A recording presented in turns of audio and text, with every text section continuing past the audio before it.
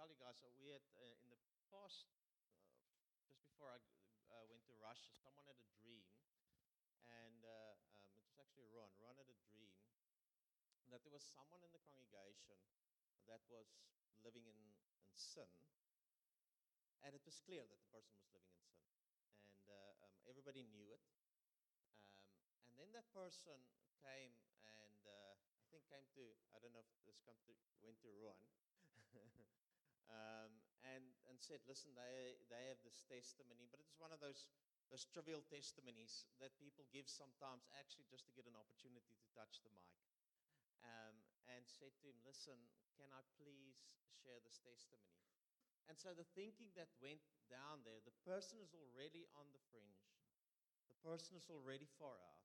The person is already struggling. In order to pull the person in and not hurt the person's feelings, give the person an opportunity to share. Not for the people's sake, but for the person's sake.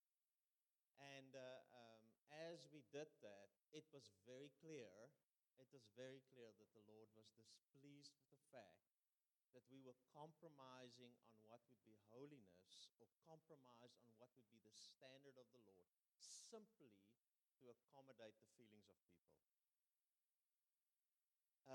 And it struck me a lot, as an elder, and in the way that I lead God's people, and in the way that we care for the house of God, how often the need to accommodate, and how often the need to regard people's feelings to the extent and to the cost of compromise on holiness.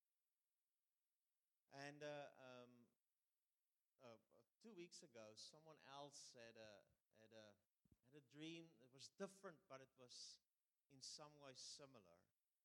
It was a worship setting, and we were worshiping. One of the things, if the person is not sharing the dream, and I explain the dream, I explain it as I heard it, and so the dream gets a few twists along the line. But the message will come across, I'm sure. But anyway, it's a worship session setting. We are worshiping, and there's a lot of the elders. It's a fairly large gathering. A lot of the elders, a lot of the guys are there, and then on part of the band, there's someone that carries just a completely different spirit.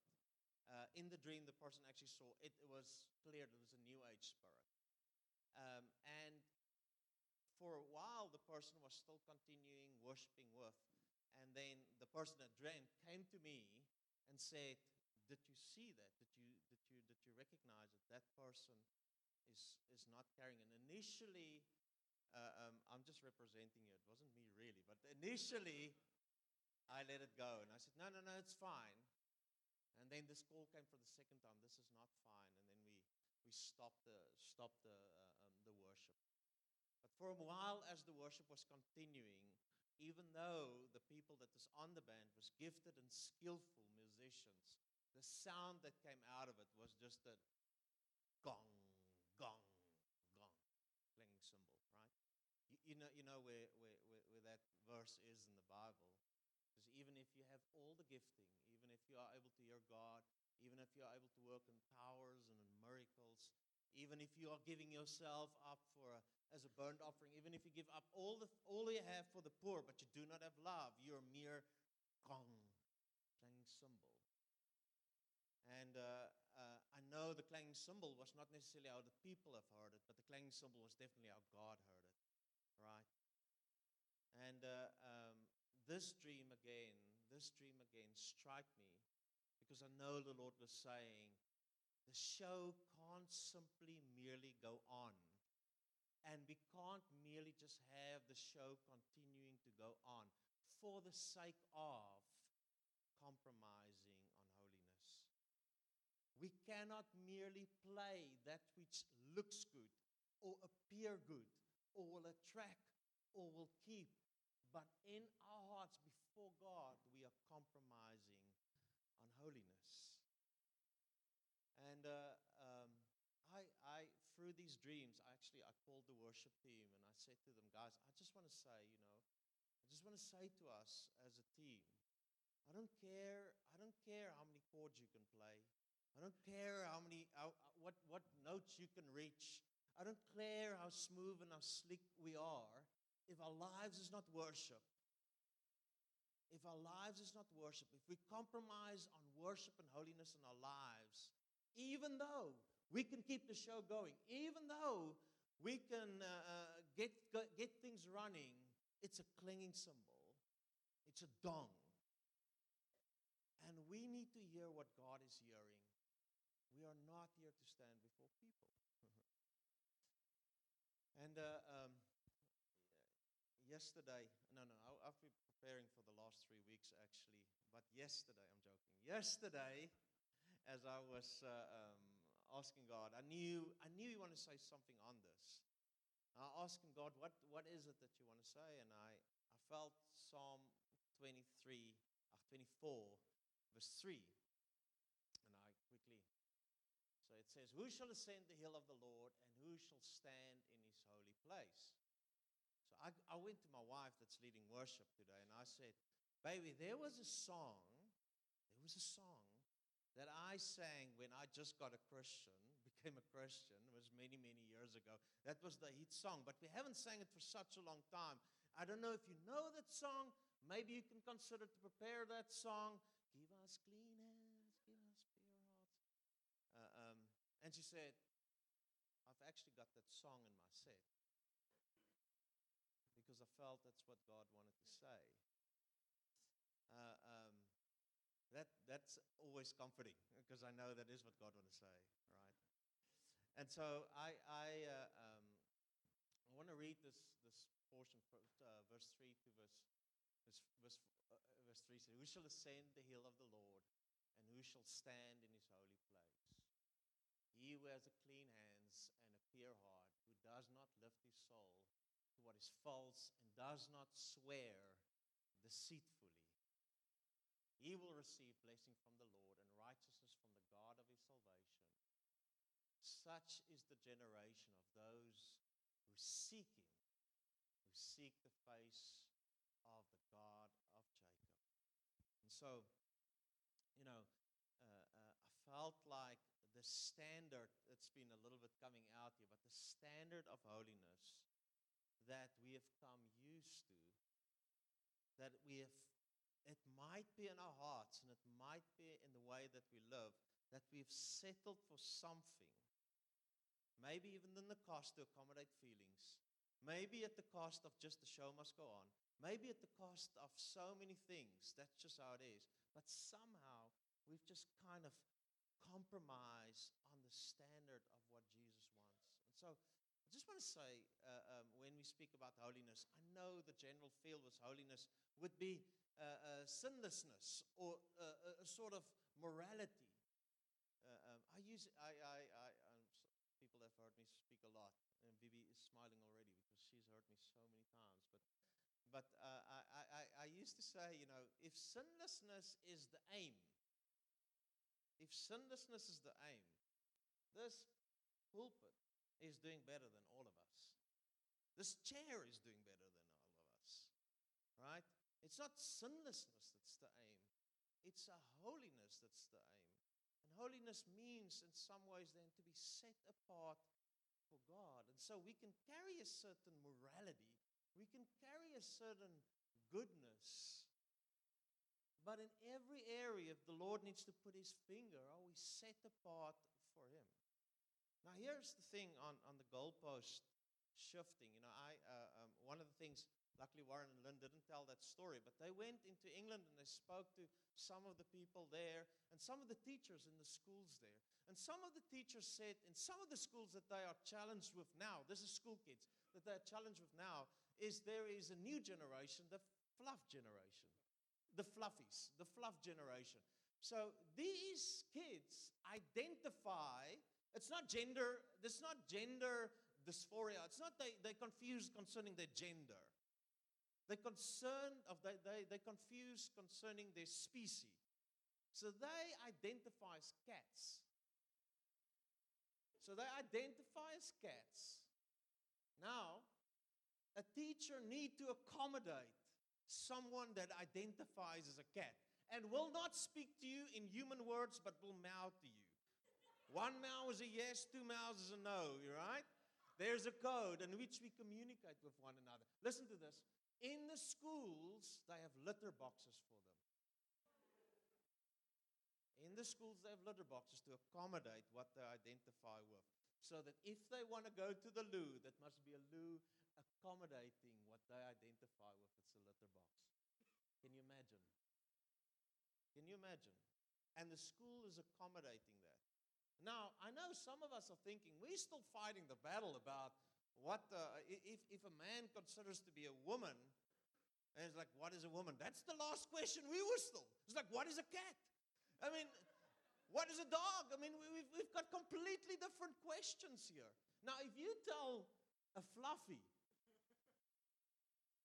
it's like, it's so 2020 to say you're a man if you carry what men carry. Right? That's not even a battle for them. The goalposts have shifted so far. You know, when I was a kid, I grew up in a nice conservative Afrikaner group. This was the battle. This was the fight that was fought in the schools in the state, not in the church, in the state. Is sex before marriage right or wrong? That's the type of battles that we fought. Look where's the battle now.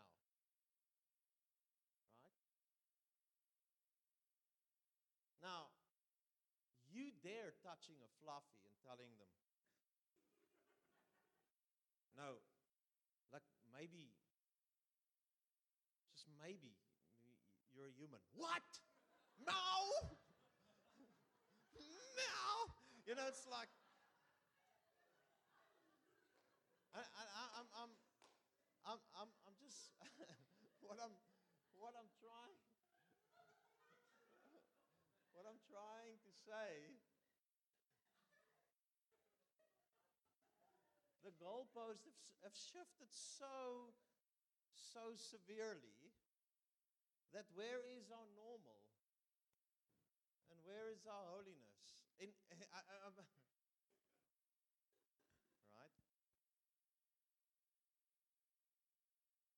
So I trust that something of what we have become as normal, or we as standard, what we have settled in a standard, that somehow, in the face of Jesus, we will be shaken. Not in the face of my circumstances, not in the face of my culture, not in the face of the church around me, but in the face of Jesus. And I'll be shaken to what is the standard. It's so funny, you know, Naku, you're full of tears. It's because of laughter, okay? Shucks, I thought I'm actually going to preach that she cried today, and she's laughing at me. But Naku was in Japan recently, and it's amazing how weak the church is, and how little time they give to God. It's like you're lucky an hour or 2 hours a week, mostly every 2 weeks. And if you confront them why, this is like, it's just no other way. It's what my job requires. It's what my family requires.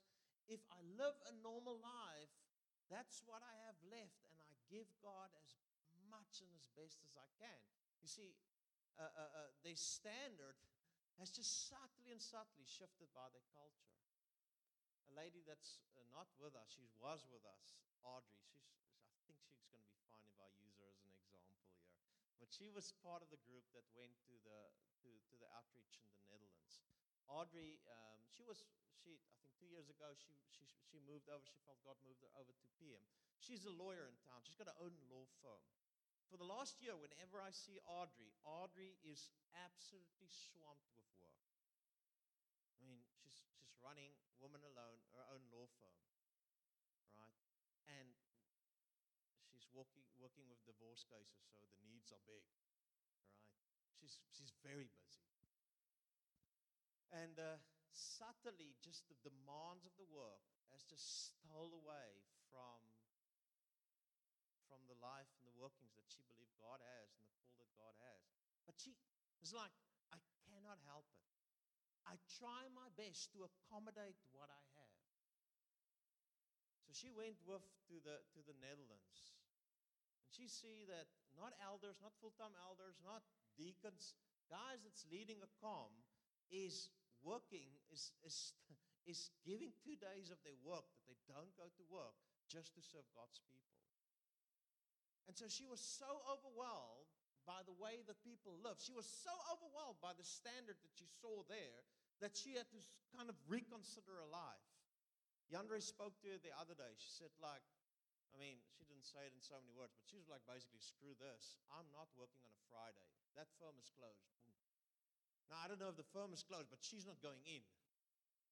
She's just going like, I cannot allow my work to dictate what is set apart for God. I cannot allow that standard. I cannot just simply move with the stream, with the wave, and at the end sit with a type of Christianity that says, this is really the best I can.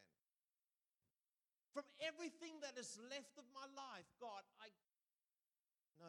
Maybe everything else need to submit to the standard of God and set my life apart for Him. My work doesn't dictate.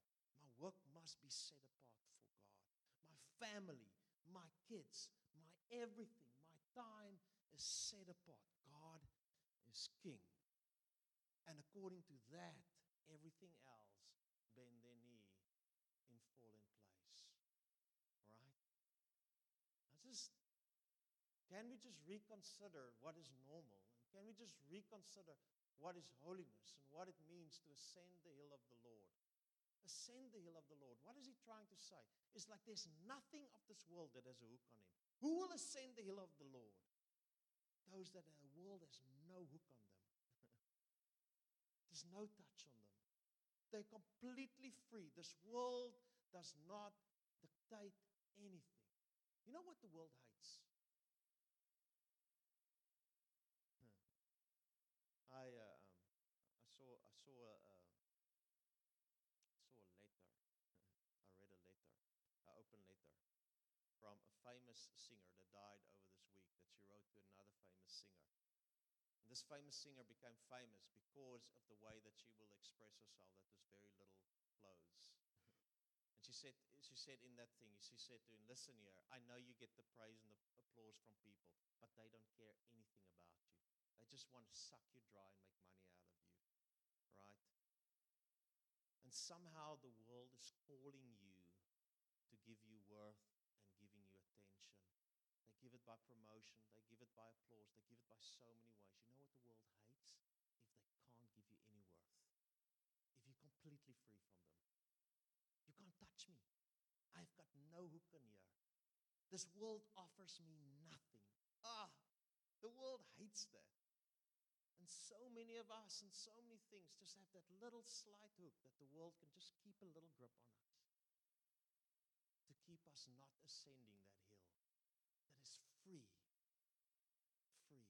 Anyway, I want to read you guys quickly a verse. I just thought that these guys seems to be pretty free. It's in Hebrews 11. Women received back their dead by resurrection. Some were tortured, refusing to accept release so that they might rise again to a better life. Others suffered mockings, floggings, and even chains and imprisonments. They were stoned, they were sawn in two. I wonder how they did it. You think they did it like this? Or they did it like this? They're upside down. Yeah, that will be sore. They were sawn in two. They were killed with a sword. They went about in skins of sheep and goats, destitute, afflicted, mistreated, of whom the world was not worthy. I want it to be said about me. Imagine God can say this about you. The world is not worthy of you. These guys were so special. They were so dear. The world hated them. But God looked at them and says, the world is not worthy of you. Wandering about in deserts and mountains and in dens and caves of the earth. And all these, though commended for their faith, did not receive what was promised. They lay down their lives for God fully. And they didn't have that pot of gold, that pot of blessing at the end. It was just for him, just for his pleasure. There was not a link or a hint of what they can get out of it. They were even free of an earthly reward. There was nothing on this earth that could grip or have a hold on them. All right. Now, who will ascend the hill of the Lord? That's the question. Who will ascend the hill of the Lord? And so, if we can go there. No. Psalm 20, sorry, Psalm 24 again. Oh, I want to answer the question. Who shall ascend the hill of the Lord? Who shall stand in his holy place? Verse 4. He who has clean hands and a pure heart. Number one. He who has clean hands and a pure heart. Now, I've told this story before, but I want to say it again. You know, there's a principle in the old Soviet Union. It's the broken window effect.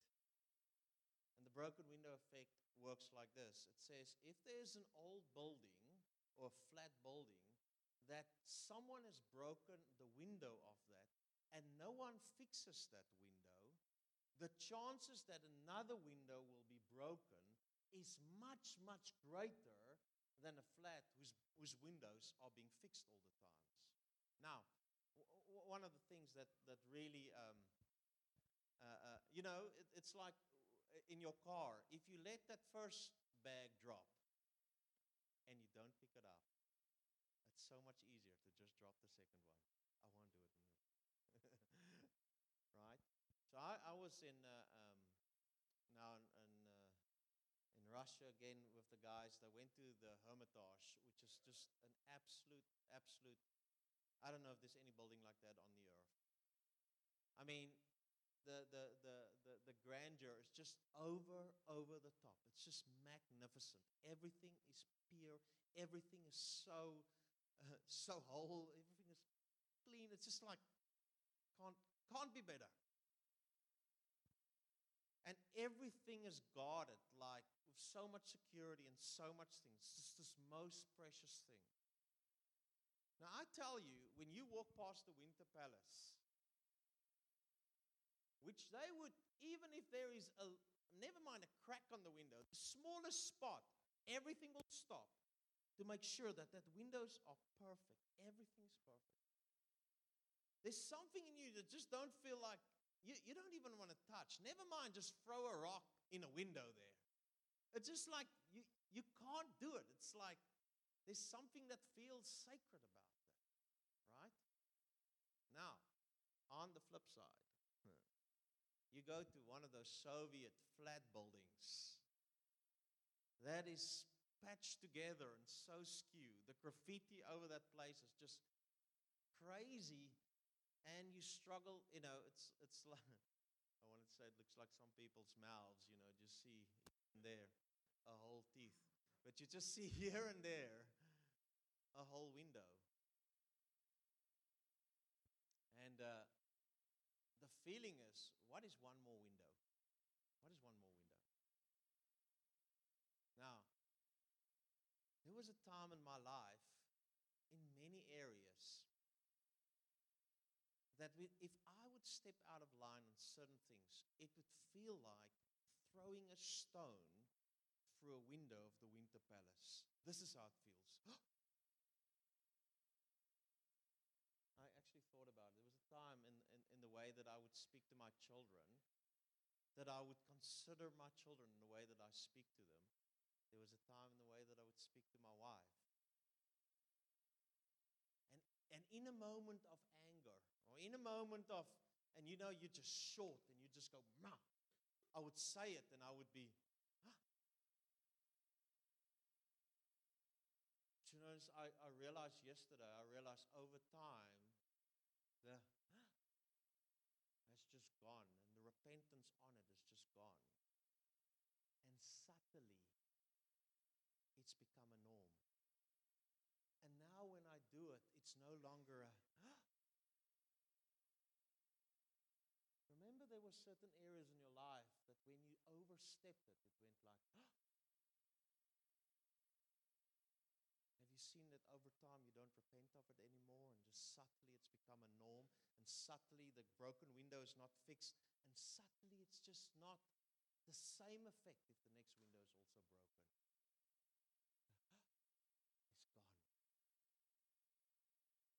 It's gone. I just want to ask, is our lives still that winter palace? That's with so much reverence, that everything that we say, that everything that we act, that everything that we do is sacred and holy before the Lord. And yes, we sin, but as soon as it happens, there's something of a, is the, gone. The purity of our hands, the purity of our lives is just diluted. I mean, it's not like I beat my children with a hammer. It's not like I'm kicking my wife. But something of the winter palace life, the winter palace speaking, there's something of the purity. It's just the undiluted is gone. One of the things of being with Mornay on this outreach, he's wondering what I'm going to say now. I heard him a couple of times phone his daughter and speak to his children. And I was sitting into the conversation, sorry. I was. There's small spaces in Russia, unfortunately. But in the way that he spoke to his kids, I was thinking like, oh, he's speaking to them as it's like this treasure. Nothing short, nothing. It's just like everything. It's like this purity, this holiness, this reverence, this set-apartness. It was just like observing how he speak to his kids, and I thought like, there's broken windows with me. That a short answer has just become acceptable. So I want to just,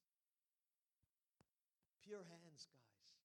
Pure, undiluted, pure hands. Hearts. Have things of God felt like a sacrifice to you? That's my test of where my heart is. There was a time, like for the Dutch churches, you want to call us 5 times a day? Why not 6 times? Are you serious? Only 5 times? Why not 6 times, man? And then there comes a time that subtly my heart just drifts. And suddenly 3 times becomes a stretch and a sacrifice. And then as my heart drifts more, suddenly just 1 time. You want to mean I need to wake up Sunday morning at 8? That feeling of sacrifice means there's something wrong in my heart. And you shift it not by forcing down a second and a third meeting, but you change it by shifting your heart. One of the things that when I worked at Team T, I was just the most interesting thing, I would see a student, and I would see the student's heart just drift, and then the person's heart is not here anymore. And then the person would say, this place is like hell. Vivi is smiling at me. Never mind. Many years ago. So, this place is like hell. Now I'm like, flip and just grind it out, man. Come on. But I know the issue is not in the grinding it out. The issue is in the heart. Your heart is no longer with the Lord. Your heart is no longer where God has you. I want to ask, I'm just asking this. This is the tester of where your heart is. Does that which didn't feel previously like a sacrifice feels like a sacrifice now?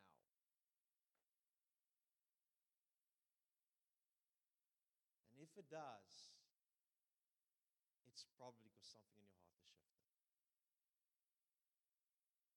And so how do we change? Go to more meetings. I think we should make the morning prayer meeting at 5 o'clock.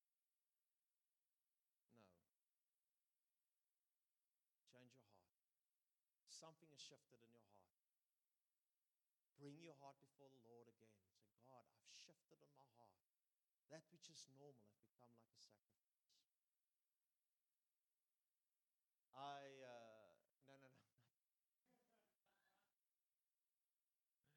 We would. I'll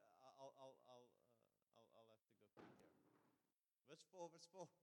We were not finished with verse 4. Let's Jesus, clean hands, pure heart, who does not lift his soul to what is false. I don't want to say anything like this. I just want to say, do you want to see what is in your heart? Do you want to see what's in your heart? This is the great tester. You want to see what is in your heart. Jesus gives us this perfect tester. You want to know what's in your heart. You want to know if your heart is full of Jesus. Let's test it. What your heart is full of, your mouth will speak. If you are at your most relaxed and you just chat with people, what comes out of your mouth? The praises of Jesus? My work situation, my worries, my finances, that hobby. Oh, you won't believe what I saw. I saw this thing. I said, this is so great. It's so great. It's good. And then Sunday, oh, Jesus, it's all about you. It's all about you. If you want to know what's in your heart, what's your idol? You want to see what's in your eye? What's the idol? If I sit you down and you just finally speak.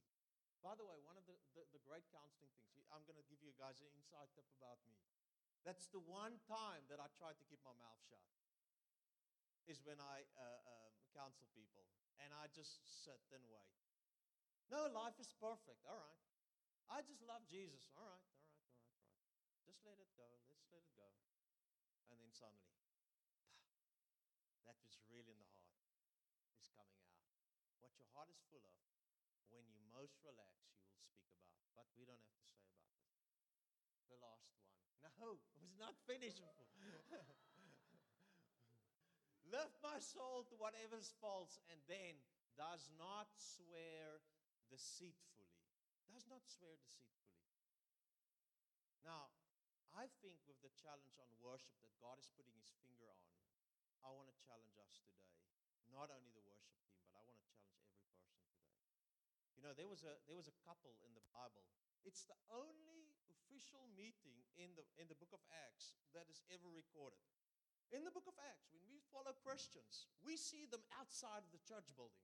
We see them outside of the church meeting. There's only one time that we got a peek into a church meeting.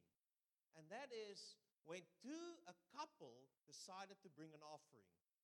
Now, there was a certain trend in the New Testament church. When you give, you didn't tithe. No, they didn't tithe. They gave everything. They sold all their positions. Can you imagine? Sold all your positions. And Sunday, you can't wait to all the positions that you've sold with all your bags of money and to walk in front and to lay it at the apostles' feet. It's like, oh, the devotion every Sunday. Now, I don't know, maybe it became a little bit of a trend. Every Sunday, guys are going, you're thinking, shucks, what am I giving? Nice, it's fine. It's so great. It's so great because then what you can happen, it becomes like socialism now. Now we live on the church's money. We all share everything. And Ananias and Sapphira, a bit of a business trick thinking, I will make if I give everything, keep a little bit back, and still live on the funds of the church. And so they sold a lot. And they come that Sunday, also their time of offering. Walking to the apostles. This is everything. I give everything. And Peter says, are you sure this is everything? No, this is everything. Ananias, you shouldn't speak deceitfully.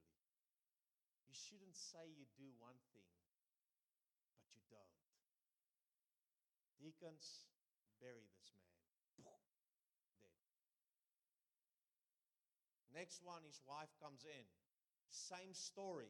Just when the deacons is finishing burying Ananias, and they're just about to be back, Sapphira falls in the same trap. Guys, Sapphira's dead. Can you bury her as well? When Peter is preaching, is you coming to church? Who's preaching Sunday? Peter. Oh, I'm staying home today. But, listen here, guys. I want to ask. Who of us have said, God, I give you everything? Who of us have sing it in the songs? God, I give you everything. But you hold back.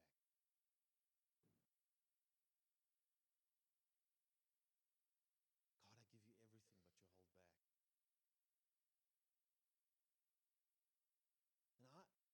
And I just say there's something in God that does not like that. There's something even in our coming together here. As with an Ananias and a Sapphira, that we come before God's people. And it's the trend. I mean, we all say it, we all do it, we all sing nice songs. We say, Jesus, you're everything, we love you. But in our hearts, we reserve. Monday, we reserve. Tuesday, we reserve. Actually, our lives speak so much different than the songs that we sing. And there's something of God that hates that. He's looking for worshipers that will worship Him in spirit and in truth, not in spirit and deception. Whatever I'm going to declare, I'm going to live. My life is simply, the declaration is simply an expression of my life. I'm not going to have any deceit in me. Now, listen here. If we can at least be honest, I'm not giving you anything, everything. I spoke to the worship team on Wednesday, and I said, guys, we need to clean our hearts. We can't live one thing and sing another thing. If we're not going to live it, we can't sing it. And so, please, you are excused if you live and sing a different thing. And so one person came to me afterwards and says, like, I don't think I live everything. I want to, but I'm not. I really want to, but I'm not. And I'm like, you see, that's what God likes. There's no deceit in you. There's an acknowledgement that I'm not there. God, help me. That's what pleases God. Who will walk with me? Who will be on the hill of the Lord?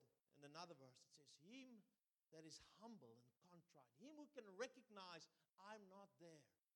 But not merely deceptive. Oh God, I give you everything. But back in the ranch, it's just a song that we sing here to accommodate everything. Guys, can we have the deceit out of our mouths? Can we live a life that is true to who we are? And this is the thing. We're not settling by, okay, God, I'm not giving you everything. God, I'm not giving you everything. Help me. I want to give everything. Work it in me, God, so that you will find a vessel that gives you everything. I'm not settling for halfway. Take everything. So I'll stop with this verse. Verse 6. This is the generation. Such is the generation of those who seek Him, who seek the face of God, of Jacob.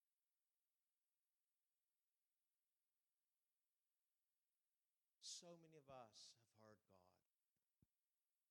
You know, the big challenge that I hear so many times is, I understand, I know, but I didn't see. I know the information. I know God is great, but somehow I don't see it. We are a generation that has the great and the right information, but we haven't seen Him. Oh, God is great. Jesus is with me. And I'm short of my children. No, you don't believe it. You have that information, but we're not a generation that has seen His face. We've heard about Him. We've got the information, but His face is not as veiled from us. Because if we would see the face, there will come a different life. Now, there's a guy in the Bible, and I want to just read this verse to you. It's in Job 42, that went on a journey. It says, I know that you can do all things. He's speaking to God. Job is saying, I know that you can do all things, and that no purposes of you can be thwarted. That's a revelation that all of us need, that Job got. Who is this that hides counsel without knowledge? Therefore I have uttered what I did not understand. Things too wonderful for me, which I did not know. You're too great, God. Hear and I will speak. I will question you as you make it known to me. I had heard of you by the hearing of the ears. But now my eyes sees you. Job got it. Something has shifted in Job. I've heard about you. I was a Christian, or I was a follower of God that heard about you. I had all the information, I have all this stuff. But something has shifted in Job's life. That it's not merely information, but he sees him now. know Job's journey. Where's Jan Paul? Jan Paul, I see. So Jan Paul. Jan Paul, I've the last 6-7 months I've journeyed with Jan Paul. We just chatted, and God has just stripped Jan Paul of everything, you know. And Jan Paul have just gone like in this, where is God? And his information about God and his experience is just two different things. And I always knew God is just busy. And in the last while, some of these things has just come together. And suddenly that was just information has become revelation to him. And it's changed everything. And it's the same with Job. There was something that he heard about God, but something has changed drastically when he sees him now. Here's the thing. Do you want to go on the journey that Job went on? How desperate are you? How desperate are you? Maybe I'm speaking on ignorance. Maybe I'm speaking on ignorance. Maybe I don't know what I'm saying. I don't know. But I want to see him. God, if it's going to take what you did with Job. God, if it's going to take what you did with Job. I don't know. What else do I live for? What else do I live for? I want to see you, God. I want to see you. I'm not satisfied by just hearing about you. I want to see you, God. And God, whatever it takes, God. Whatever it takes. Are we that generation who want to see his face above all things?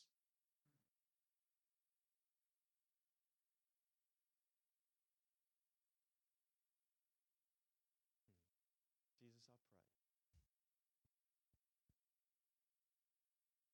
that you will shift us, that you will change us. Father, that where our glasses has become vague and we were unable to see, where the goalpost has shifted, Lord. Lord, that you will find again a people that says, who will ascend the hill of the Lord? Who will ascend the hill of the Lord? Who will set apart everything? Who will rip every hook of this world from them and say, here I am, God. Set me apart for you. What else? What else should I live for? Nothing of this earth and this world, God, can do it. Here I am, Lord. I want to ascend the hill of the Lord. Clean hands, pure hearts. My soul will not be lifted up to any idols, God. I will not speak deceitfully. Make us a generation, God, that will seek your face. We're not satisfied by just hearing about you. Whatever it takes, we want to be that generation that sees your face, Jesus. What else, Lord? What else? I want to see you, Jesus. I'm going to ask, maybe you guys can just take some time and just give stuff to the Lord then, where you realize the hands are not pure, the hands are not separated, the hearts are not there. Whatever it is, the desire to ascend the hill is gone. Just for a time, take a time to speak to the Lord. And as you do it,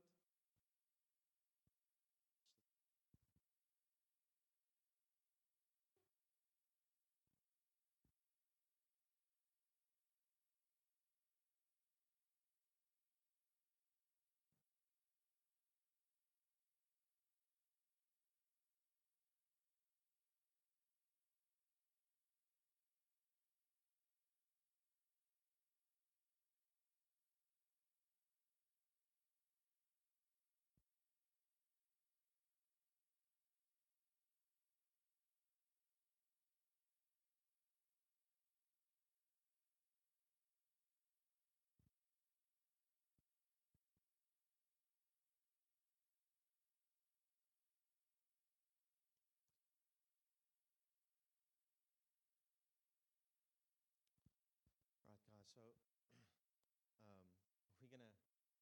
So we're gonna take communion now. Sorry, I know that we're outside of the time that we said.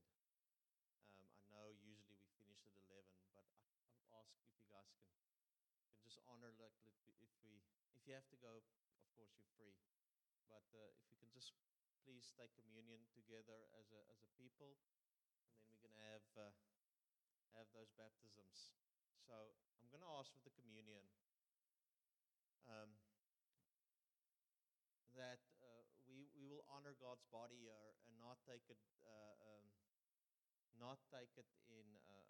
contempt and cheaply, right? If you've got anything in your heart against somebody, please don't take communion. Sort it out. If there's anything that is not in the right place now that you know of, repent before you take communion, right? And if you're not willing to do it, don't take communion, all right? Let us regard holiness more than just running the mold and so that